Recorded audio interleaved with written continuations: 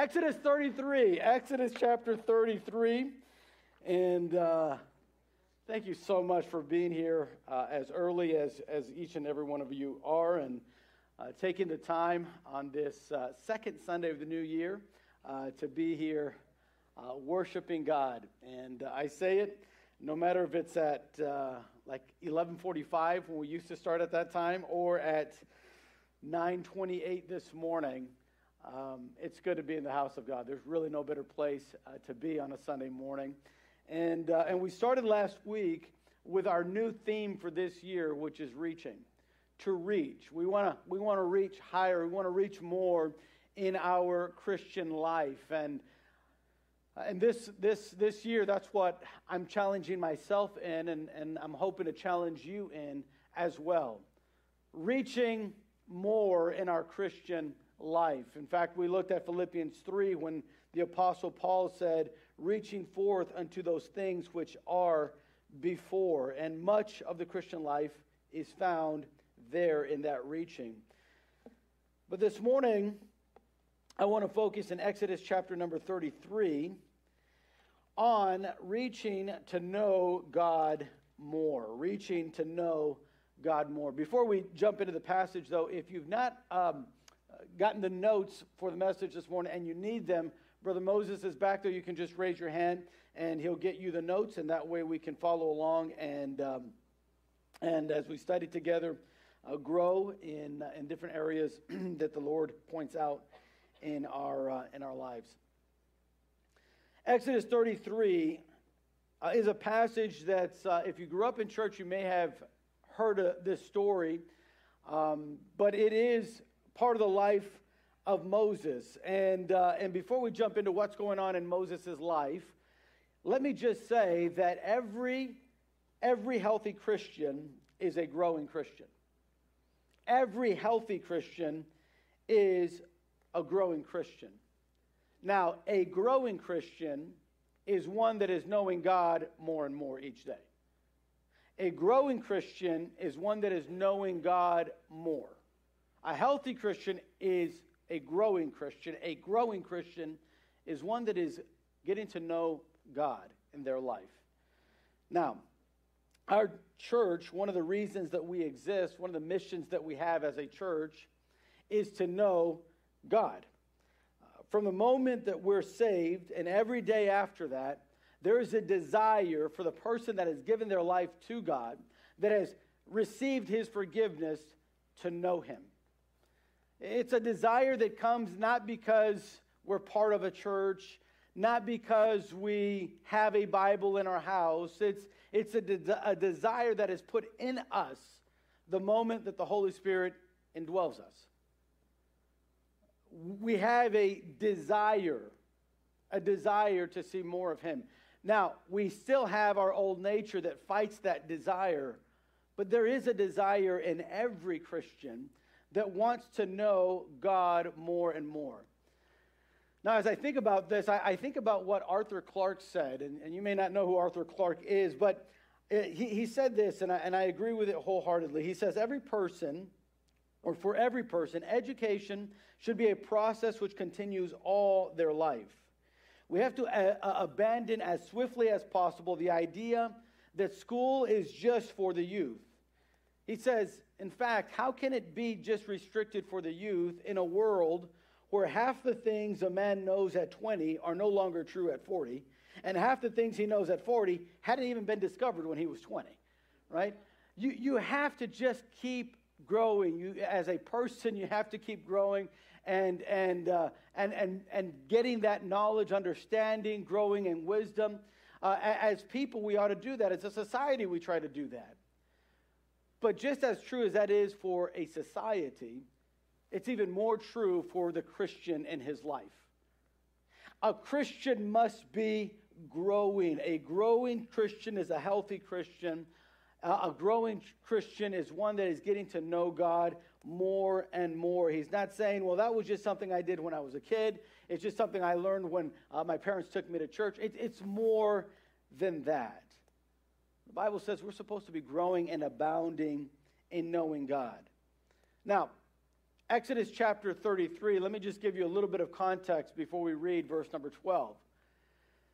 In chapter 32, Moses has gone up to receive from God the Ten Commandments.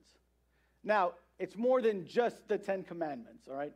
Moses is up there. He's receiving many things from God at that time. God is speaking to him about how worship is going to be conducted and what the offerings are going to be and the sacrifices. And they're talking about many things as well as the Ten Commandments. Well, it takes about 40 days that he's up there. And in that time, the people of Israel are at the base of the mountain. They're actually in a valley a little bit away from the mountain. And they start thinking, I don't know what happened to Moses. He left like 2 weeks ago. He hasn't come back.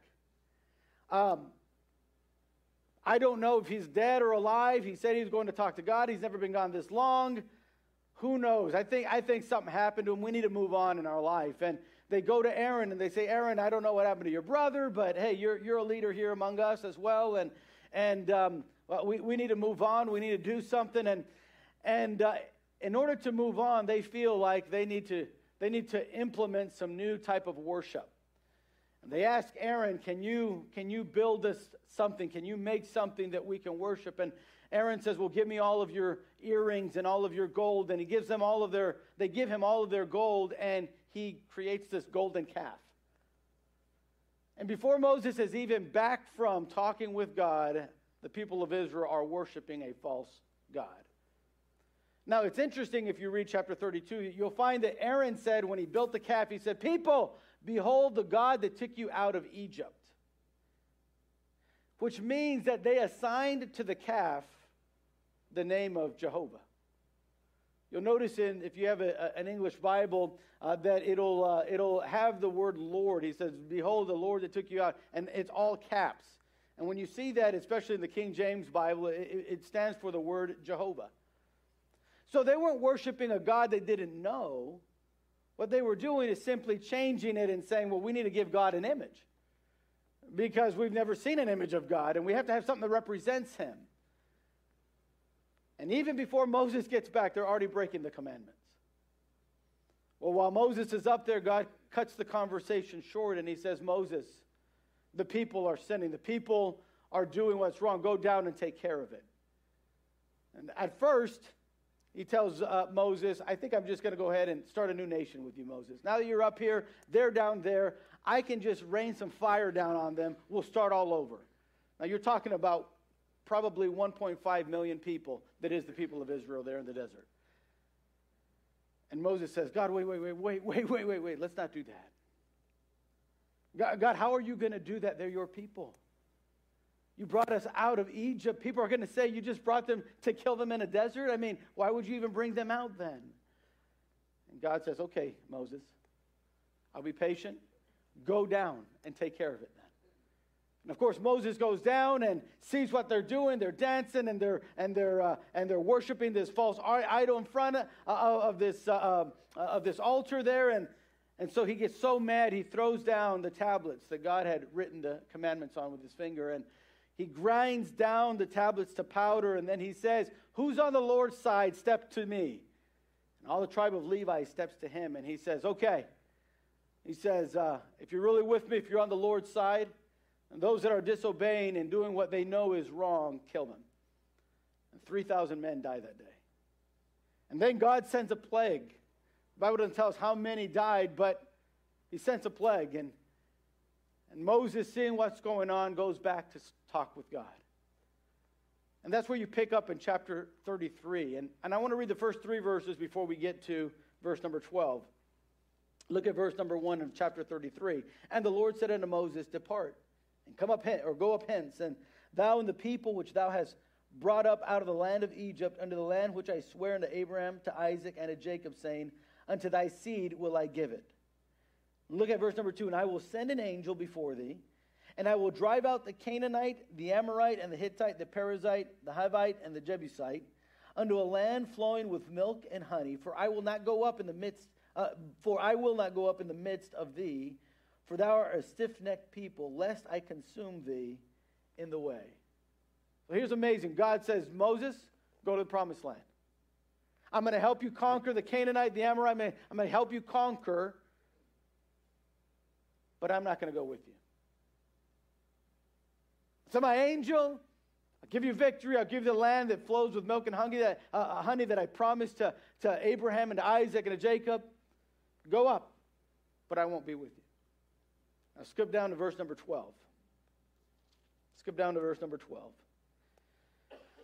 And Moses said unto the Lord, see, thou sayest unto me, bring up this people. And thou hast not let me know whom thou wilt send with me. Thou hast said, I know thee by name, and thou hast also found grace in my sight. Now therefore I pray thee, if I have found grace in thy sight, show me now thy way, that I may know thee, that I may find grace in thy sight, and consider that this nation is thy people. And he said, thy presence shall go with thee, and I will give thee rest. And he said unto him, if thy presence go not with me, carry us not up hence. For when shall it be known here that I and thy people have found grace in thy sight? Is it not in that thou goest with us? So shall we be separated, I and thy people, from all the people that are upon the face of the earth. The Lord said unto Moses, I will do this thing that thou hast spoken, for thou hast found grace in my sight, and I know thee by name. And he said, I beseech thee, show me thy glory. What's going on in Moses' life is a crisis that's not of his making. He's having to deal with people that have rebelled against God, and he's now speaking with God, intercessing for them, that God would not destroy them. God says, I'm not going to destroy them, but just go up to the promised land. But Moses says, that's not good enough. We're going to go to the promised land and conquer there, and then what? If you're not going to go with us, what does it all mean anyway? He says, God, I know this, that the fact that you're our God and you've chosen us to be your people is what distinguishes us from the rest of the people on earth. So if you're not going to go with us, then don't take us. Don't send me there. If you're not going with me, then I'm not going. Then he says in verse 18, and God, if I could ask you, would you show me your glory? We see in Moses a man that is wanting to know God. That is wanting to know God. But what does it mean to know God? I mean, we're reading about it, but what is it that really stands out about Moses here that is different from the other people of Israel? I mean, they knew the name the Lord. They'd been worshiping him for quite some time now. It's not like this is the first time they've ever heard of God or they've ever heard of any kind of worship towards this God. So they know the Lord, but they really don't know the Lord. Not like Moses does. What does it really mean to know God more? Well, this morning I want to just share with you a few truths about really what it means to know God more. To reach in our Christian life a point where this is more than just something we do Sunday mornings at 9 a.m. That it's something more that we live than just a kind of routine like having a job. But that it's something real. Something that we really are getting to know God. Not just kind of following what he says to do. No, more than that. I mean, getting to know God. What does that life look like? What is that life like? Well, I want to start this morning by looking at what it is not. What it is not. Knowing God is not a few things. Now, many people believe that they know God for different reasons. Some because they had an experience and now they say, I know God. Right? This happened in my life, now I know God. Others think because they're related to a person maybe in their family that goes to church and I know about God. Yeah, I know God. Yeah. They don't follow him. They don't really know what his word says, but they would say, yeah, I know God. Yeah, yeah. Some, because they have a Bible and they've maybe read it a couple times, they say, yeah, I know God. I know God. But is that really knowing God? Have you ever read your Bible and then said, I'm not sure what I just read? Have you ever gotten a point into your life where you say, God is doing something, I have no idea what he's doing? Why would God do this? I thought God was... Why is God doing this?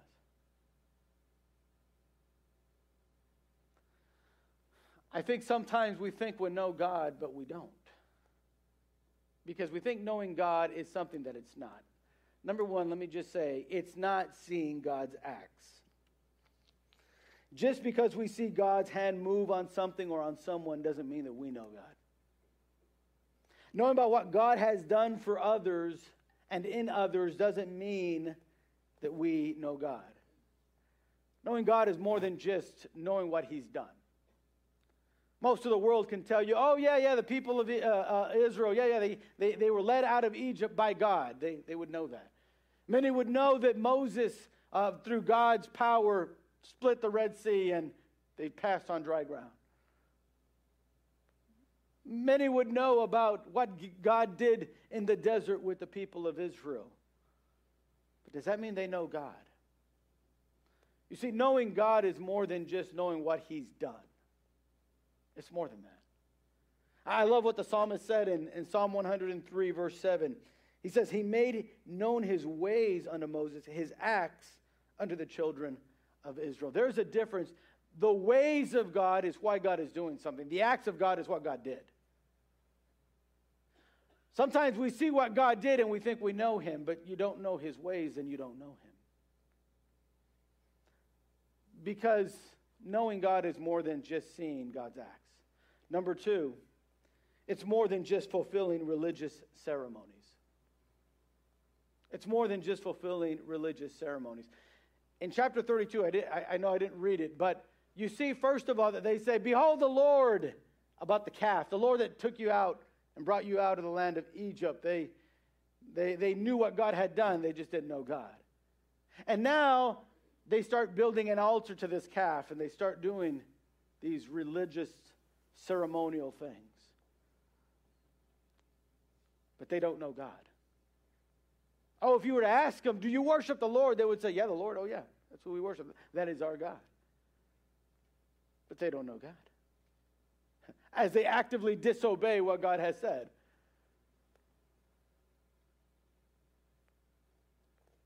You'll notice that knowing God is more than just fulfilling religious ceremonies. The people of Israel made altars. They gave sacrifices. It was a form of worshiping God that they had done before and that they knew honored God. And yet here they're doing it to an idol. Because they don't know God. Many years later, the prophet Isaiah would say this in Isaiah 29:13. Wherefore the Lord said, for as much as this people draw near me with their mouth, and with their lips do honor me, but have removed their heart far from me, and their fear toward me is taught by the precept of men. God says, you honor me with your lips, but that's not what your life is showing. They were saying, behold the Lord that brought you out of Egypt, but they're saying it to a calf, an idol, that has eyes but cannot see and ears that cannot hear. Now they know that literally that calf didn't move or do anything. They wanted something to represent God that they can touch. But God said, I don't want you making any idol that tries to resemble me. In the New Testament, Jesus would tell a woman at the well that God is a spirit, and those that worship him must worship him in spirit and in truth.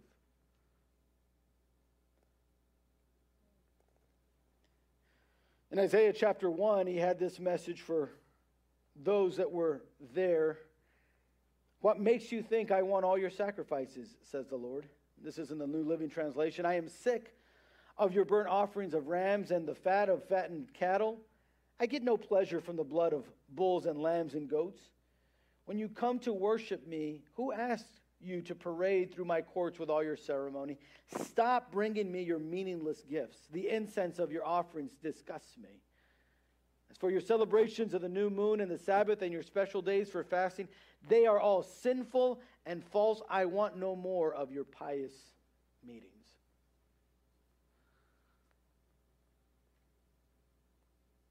Israel knew how to go through the motions. They knew about sacrifices and bulls and goats and lambs. And God says, I'm tired of it. Now, who taught them to sacrifice bulls and lambs and goats? God did. Who taught them how to build the altar and the fire? God did. Who told them about the Sabbaths and the special days? God did. And now he's saying, and I'm sick of what you're doing. Why? Because it had become religious and not real. Because they didn't know God. They weren't living in a way that was knowing God. It was about knowing what God had done. And it was knowing about, hey, this is what the religion teaches. This is what we got to do. And it began to be all about doing and not growing. You know, I'm afraid that not much has changed in 4,000 years or so since it's been when they were alive doing what they were doing. We live a day and age where everyone's a Christian. Just look at social media. We all are. It's amazing to me, and I'm going to say at least I was thankful for the fact that when tragedy struck last Monday on a football game, they stopped the game. But then they started praying. They started taking photos and video of guys praying there for their friend that had a heart attack in the middle of the game.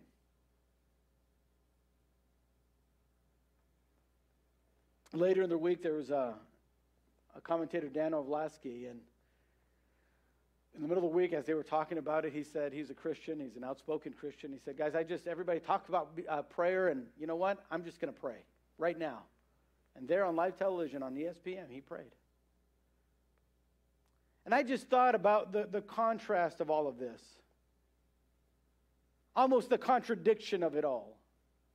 Because if you were to ask the NFL, can we have 1 month that would call it prayer month like you do for the pink in October for breast cancer and the gay pride and the social justice you put on? Can we have 1 month of just prayer and say, this is going to be the month of prayer in the NFL? They would turn it down like that. They'd say, we're not a religious company. Oh, we can't do that. We're not doing that. Oh, but someone has a heart attack on the field and everyone's praying. You say, Pastor, how many of them are actually Christians? I have no idea. I don't decide that. How many of them are actually living a life that is knowing God? I have no idea. None. I just think it's ironic how that works that way. Because people think they know God because we've seen what he's done. Or because we know, hey, prayer, that's part of the Christian life. That's what we do. Yeah, we're Christians. Go to church. Yeah, that's what we do. We're Christians. Teach the Bible. Yeah, that's what I do. I'm a Christian. And you can even do that at home. You have devotions with your kids. Yeah, I'd have devotions with my kids. Yeah. Sometimes I wonder, are devotions just to get through it? Or because you're really wanting to know something and grow? Listen, I know we're all busy, and I'm no different as a father. I've been guilty of just getting through a devotional because, hey, it's like, guys, you got to go to bed. I'll give you 10 minutes. Let's go.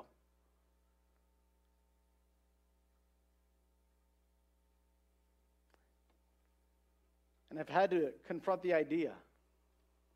Do I really want my kids to know God? Or just know what he's done? Or just know how to behave and what to do at church? knowing God is not seeing his acts, and it's not fulfilling religious ceremonies. Then, what is it? Well, let's talk about what it is then. What is knowing God? Verse number 12, we see Moses now talking. And I think it's interesting what he said. He said unto the Lord, See, thou say unto me, Bring up this people. And thou hast not let me know whom thou wilt send with me. Yet thou hast said, I know thee by name, and thou hast also found grace in my sight. Moses is just saying, God, you said you know me. You say, you're telling me, go and do this, okay? But you haven't said who's going with me. And now notice what he says in verse 13. Now therefore I pray thee, if I have found grace in thy sight, if it's true that I have found grace, show me now thy way, that I may know thee, that I might find grace in thy sight, and consider that this nation is thy people. Consider that, God. And then he says in verse 14 that God said, and he said, my presence shall go with thee, and I will give thee rest. In verse 15, Moses said, if thy presence go not with me, carry us not up hence. Man, it's such a huge contrast. Chapter 32, God says, go. I'll give you victory. Yeah, I promised you. I'm not man that I should lie. I said I'd give you the land. I'm going to give you the land that floweth with milk and honey. Go up, conquer it. But I'm not going with you. Moses said, but if you're not going to go with me, then don't send me. Do you know when it is that you know that you are growing and knowing God because you want to know God? It's when you get to the point in your life when you want his presence more than his presence.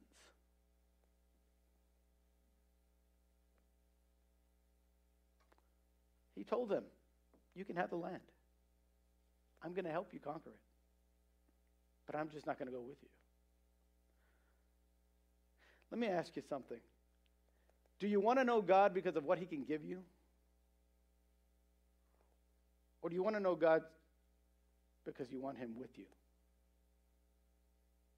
See, a growing relationship with God is one that looks beyond what he can give me. It's someone that's just going to be with me. Sometimes we determine our friends this way, right? When everything's going well and we're sharing and giving, those friends are there. But when things start going south, it's the ones that stay that you say, those are my real friends. Because I have nothing to offer them and nothing to give them and nothing to add to them, but they still want to stay here with me. That's what Moses said about God. He said, if your presence isn't going to go with me, I'm not going. Because I'd rather have you with me than what you can give me. I wonder what our attitude is this morning. Are we here because we think that if we're here, then God will bless our job, bless our health, give us more of what we want? How many blessings can I get from God this year? He was good to me last year. How many will I get this year? I'd say in your Christian life, you don't know God. You don't know his ways. You don't care for him. You just care for what he can give you. And that's not going to lead you to a life that wants to know God. That's why so many people, even Christians, they can be in church 5 years, sometimes even 10, and leave. Say, well, I know everything that they're going to teach. I know, I've heard every story. I've memorized many chapters. I know it. I know God. And I would say, no, you know about God. You know his acts. You know his ceremonies. But let me tell you something. You're never going to know God until you desire more of his presence than what he can give you, than his blessings. Moses said, if you're not going with me, no. The psalmist, after he had sinned and was repenting, Psalm 51, David writes this after the sin with Bathsheba. He says, "Cast me not away from thy presence. And take not thy Holy Spirit from it. Restore unto me the joy of my salvation.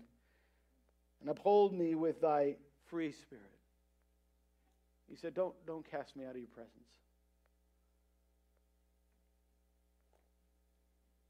We know God when we get to the point in our life where we desire more of his presence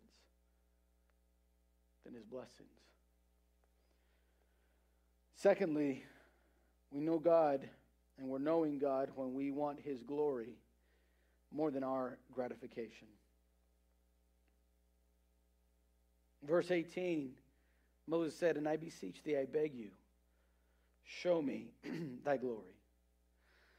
This second request reflects Moses' desire to know God more. He didn't say, "Give me a bigger army, give us more land." No, he just said, "Show me your glory." It was the glory of God that was on his mind going into this promised land. It wasn't, "Hey, what mountain do you got for me on the other side of the Jordan, Lord?" It wasn't that. "What kind of farmland's that going to be?" It wasn't that. Even as Moses was preparing the people to go into the promised land, and at this point, Moses was on his way to the promised land, it was all about God's glory. What were people going to say about their God? That's why he said, "The only thing that makes us different from everybody is your presence, God. That's why we want your presence. And more than just your presence, we want to see your glory. We want to see you do something in us. It's just not happening everywhere else." You know, when a church begins to know God, when it comes to the point, and I'm talking about the members of the church, they say, "We need more of God's presence in this place." It's important what is taught. And it's important how we live our life. And when there's a people that say we want God's presence and more of it, and we want God's glory, that's when the church can make a difference and be a difference. When it's more than, "Oh man, if we could just have bigger buildings," forget the buildings. What's God going to do for his glory? What are people going to say about God through us in our lives? Because then we're going to want to know God. In fact, you'll find when you read in chapter 34 of Exodus, when Moses came down from the mountain, that his face shone brightly. So brightly that the people said, I don't know, Moses, if you understand. It's almost scary, and can you put a veil on? And Moses would put a veil on. And every time he'd go and talk with God, his face would shine brightly, and he'd come back. And when he'd tell the people what God said, he'd have to put a veil on. Even though it was going to fade away later, he would do that. You see, there's something that shines. There's something different about a person that wants to know more about God and have more of his presence and his glory.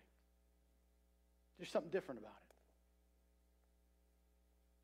In the New Testament, I love what John the Baptist, he said, "He must increase, but I must decrease."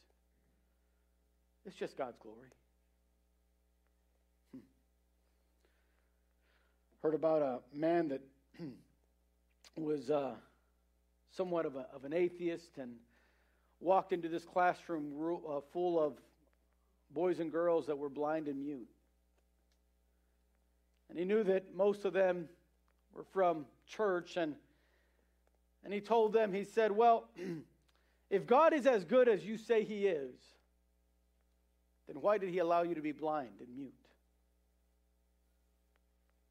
What kind of God does that?"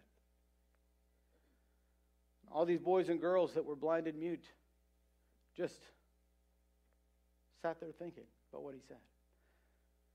And finally, one brave little girl got up and she was mute, so she had to go to the chalkboard, and she went to the chalkboard and she simply wrote these words, "Even so, Father, for so it seemed good in thy sight."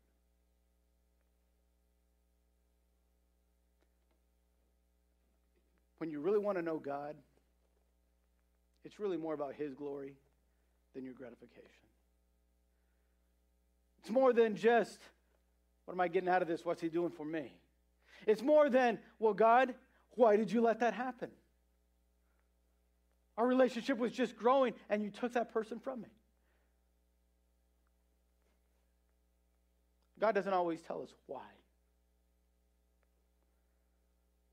But can I say, someone that knows Him knows that His glory is more important than my knowing why.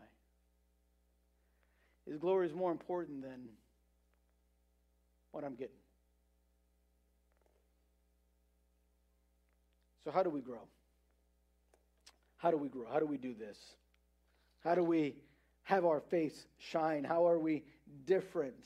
How can we do what Jesus would later say, "Let your light so shine before men"? How do we do that? Well, first of all, we do that through the leading of His Spirit. Now, the leading of God's Spirit comes through His Word. In fact, in John 14:26, He told the disciples, "I'm going to leave, but as I leave, I'm going to send the Comforter, and He will guide you into all truth." What is that truth? Well, I put it in your notes. John 17:17 says, "Sanctify them through thy truth. Thy word is truth." As we study and meditate on God's word, we begin to understand. We begin to hear what pleases Him. We begin to learn what are His ways. We don't live in a time, in a day and age where God leads through visions and dreams anymore. Because that which is perfect has come, and that is the Word of God. It's the complete Word of God. But that's why it's so important for us that have put our faith in Him to reach in our Christian life. To read more of His Word with understanding. And ask Him to lead us by His Spirit. So that we can see and meditate on the truths of His Word. It's so important that we get a Bible that we can read and understand. I encourage you, if you don't have a study Bible, get one. Get a devotional book that has just a small devotional thought for every day. Maybe buy a book about the Christian life on how to love your spouse better. What does the Bible say about loving your spouse better? Or what does the Bible say about being a better parent? Or what does the Bible say about who God is? Finding some good books, some good authors that help you grow in that area.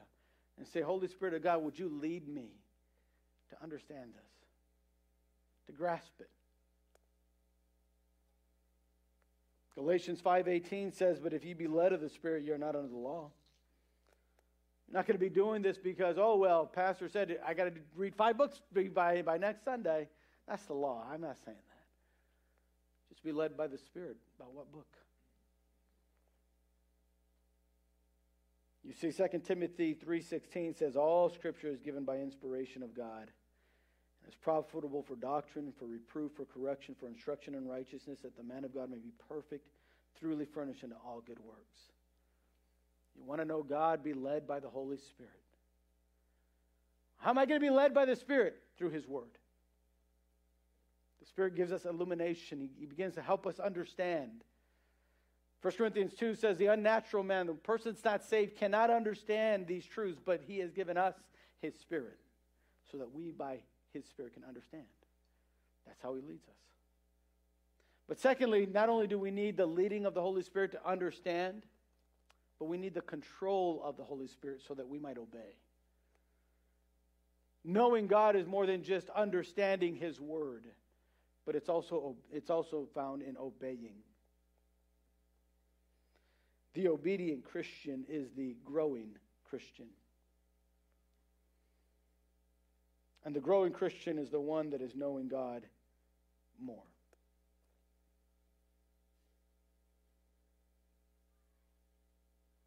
Obedience comes as a result of seeing what maybe we didn't see before and understanding what we didn't understand before. So as you read God's word, he gives you more understanding. As he gives you more understanding, now there's an opportunity to obey. The more that you obey, growth. That growth leads you to know God more. And knowing God more will produce in your heart a desire to have just his presence. And suddenly life will be more than just what we have, and we can put away the idea that whoever ends with the most toys wins. No. So whoever finishes the race with him wins. And the one that lives for his glory matters. Ephesians 5:18, and be not drunk with wine wherein is excess, but be filled. That word filled means controlled with the Spirit.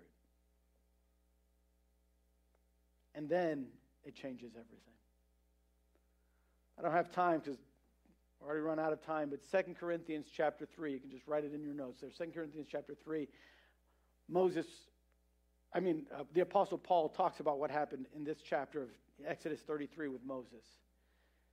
And he says in the Old Testament, when you would do certain things with God, and God was giving the 10 Commandments and the law, he said it made Moses to shine, but that was going to fade away. Moses didn't stay that way. His face didn't always shine, and it faded away because all that the 10 Commandments could do was condemn. Couldn't give life. But now through the Spirit, and those that have accepted Christ as their personal Savior, he's given us his Spirit to indwell us. Those with his Spirit can be led by the Spirit and controlled by the Spirit. And now through the Spirit be more and more conformed to the likeness of Jesus Christ. That's what 2 Corinthians chapter 3 is all about. And Paul references Exodus 33. Just like he's shown that he can shine in us. So this morning, can I ask you, are you living a life that is knowing more of God? I'm not asking you if you've seen him do some amazing things. I'm not asking you if you've gone to church in the past year or read your Bible. My question is, do you know him? Do you know him?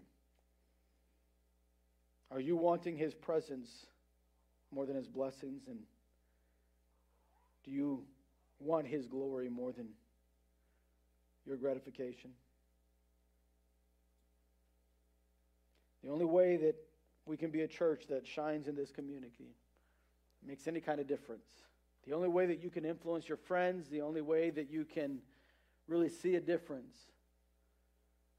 is by living a growing Christian life. So I want to just encourage you this morning, this year of 2023. Live a life that is knowing God more. I'm telling you, you'll reach